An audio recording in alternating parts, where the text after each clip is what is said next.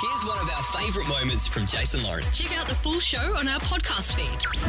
Our next guest was just 18 when he was drafted to GWS. Very exciting, I think, for GWS. He retired in 2019 and wrote a book called Nowhere to Hide about footy, mental health and resilience.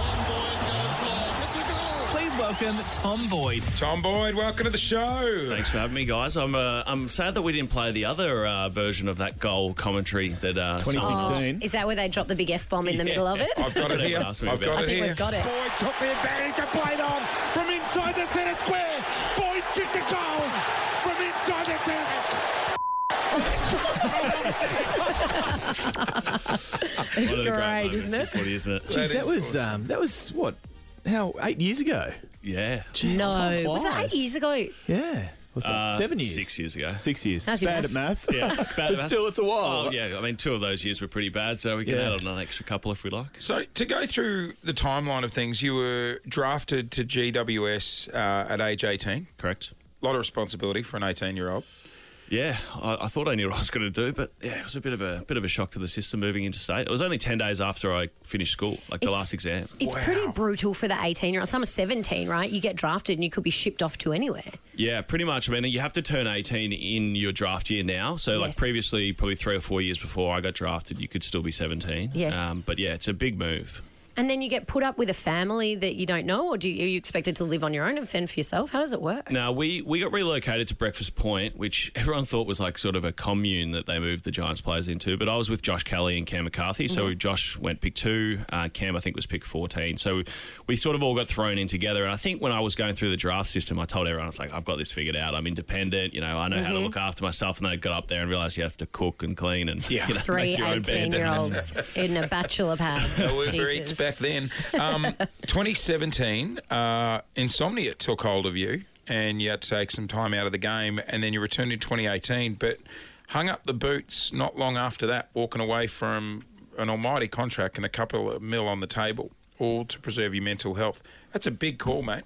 Yeah, I think it was. I think one of the things that's greatly mischaracterised about my end to the career is that it was just a mental health decision. I mean, I did quite a bit of reconciliation over the last sort of probably 12 months of my career, because I'd been on the sidelines with a bad back injury for probably 6 or 7 months, and I'd really lost the passion to play the game. And look, there's few things as difficult as playing AFL footy all the time, especially if you don't love it. So for me, I basically got to the point where I recognised at the end of 2018 that I didn't want to play anymore. That at least I felt like I wasn't going to get sort of up that mountain again. And I spoke to the club doctor, Gary Zimmerman, at the time, and he basically said, don't make any life-changing decisions whilst you're injured. Get back to playing, see how the sort of experience is for you then, and then you can make a much more sort of stable decision. I think that's really, good advice that I've followed. I mean, when you're really happy, angry or sad, it's not good to make long-term decisions. Yeah, absolutely. It's hard to really sort of characterise whether But at it's the right same thing to time, do. Tom, everybody's talking about you. Your name is up in lights. How difficult is that as a relatively young bloke with a lot on your mind, a lot on your plate? Yeah, I think the biggest difference. So when I was going through the draft, I was everyone's favourite child. They were basically, as the year went out in 2013, my draft year, I was injured for the vast majority of the back end of the season. I'd started the season as well as could possibly have been hoped for. By the end of the year, I'd gone from being like potential number 1 pick to definite number 1 pick to, is this the best player to come through the draft in the last 10 years? What about that? And I was injured the whole time. And then the same journos, and look, I don't have a bad sort of taste in my mouth when I talk about the media. I've sort of done my time understanding that and dealing with it. But those same journalists that I dealt with and had lots of relationships with actually turned out to be the ones who were the first to go, what's going on? Why isn't Tom playing really well in his first season? right. So it was a really interesting, just sort of a human experience, I'd say, in the first 12 months. And you're a baby, like you're a kid going through that stuff. It's a lot, and it's extraordinarily brave to then say, you know what, this actually isn't for me, because I think a lot of people would have maybe just stuck it out because they didn't want that backlash and they didn't want that criticism. Yeah, I'm very pragmatic about this. So I was getting paid $1 million a year. The average player salary is about $300,000. Wow. I was taking 3 players spot on the list. $1 million a year. Yeah, well, I mean, the $7 million over 7 years. If you divide that equally, that's Yeah, I did maths B. I got you. Yeah. But it's a huge thing to walk away from. Do you regret it? Nah, not at all. I to your point, when I was looking at that decision, I knew that I was taking 3 players' opportunities, and people that loved it, wanted to do it, and were just dead set, in terms of making it at the AFL stage. And I've seen players, and we've all seen players hang on to contracts. And it never ends well. I mean, you lose all the relationships you've spent your lifetime building. You leave with a bad taste in your mouth. The game doesn't agree with you well, and it doesn't age. It doesn't age well. And I want it to be, authentic to myself. I remember back years and years ago when I was dating Gary and his brother Nathan was playing, and he was an extraordinary talent. And Nathan just didn't enjoy it. He actually much preferred playing local footy compared to coming in and playing under this pressure cooker that was the AFL and the Cats.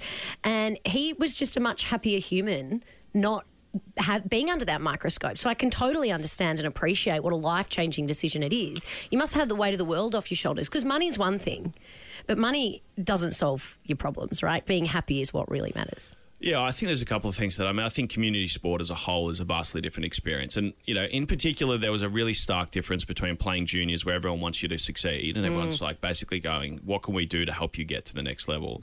Then going to the Giants where it was sort of 20 number one first-round draft picks going, we all have to beat each other to get in the team. Yeah. That's a very different experience. And to the money point, one of the things I think the book really gets to is, we characterise happiness in many different ways. And when we look at other people, we tend to say, have they got a good job? Have they got a good family? Have they got money? Whatever it is, whatever our measure of success is. And if they have that, we go, that person should be happy, and I bet you they've got a great life.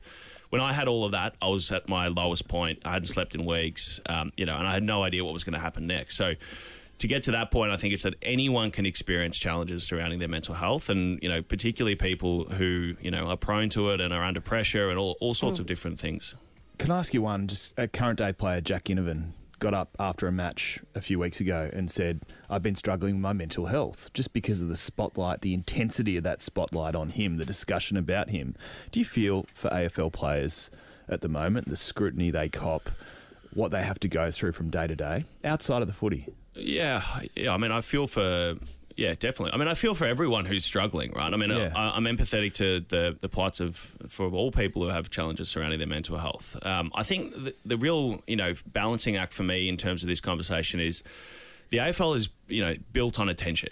It's built on getting bums on seats and getting people basically to click on links and to watch games. Yep. And then advertisement. So attention is a core component of how the game functions. And so to get the money that you get paid to play at the top level, you need to be able to cope with the attention. Yeah. And that's, I'm not saying that's the common debate that comes up when a player, goes off the rails. Everyone's like, well, if you want bloody $4 million a year, you've got to take the pressure. Yeah. And it's a catch-22. Yeah. It's just a direct conflict with each other all the time. And that's why I left. I didn't want the attention. So mate, I commend you for walking away and making the decision. You are a very impressive young man, Tom. Yeah, you're right, Clint. He said this morning at 6 o'clock, I'll have a man crush on you. I do. I think we all do. Yeah, if you're not doing anything for lunch, let me know. It's overwhelmingly flattering. Please stop. Tom Boyd, Nowhere to Hide is the book. I urge you to go out and grab it. Tommy, we really appreciate you coming in this morning, mate. Thanks for having us. Thanks for listening to the Jason Lauren podcast. For more great content, check them out on socials at Jason Lauren.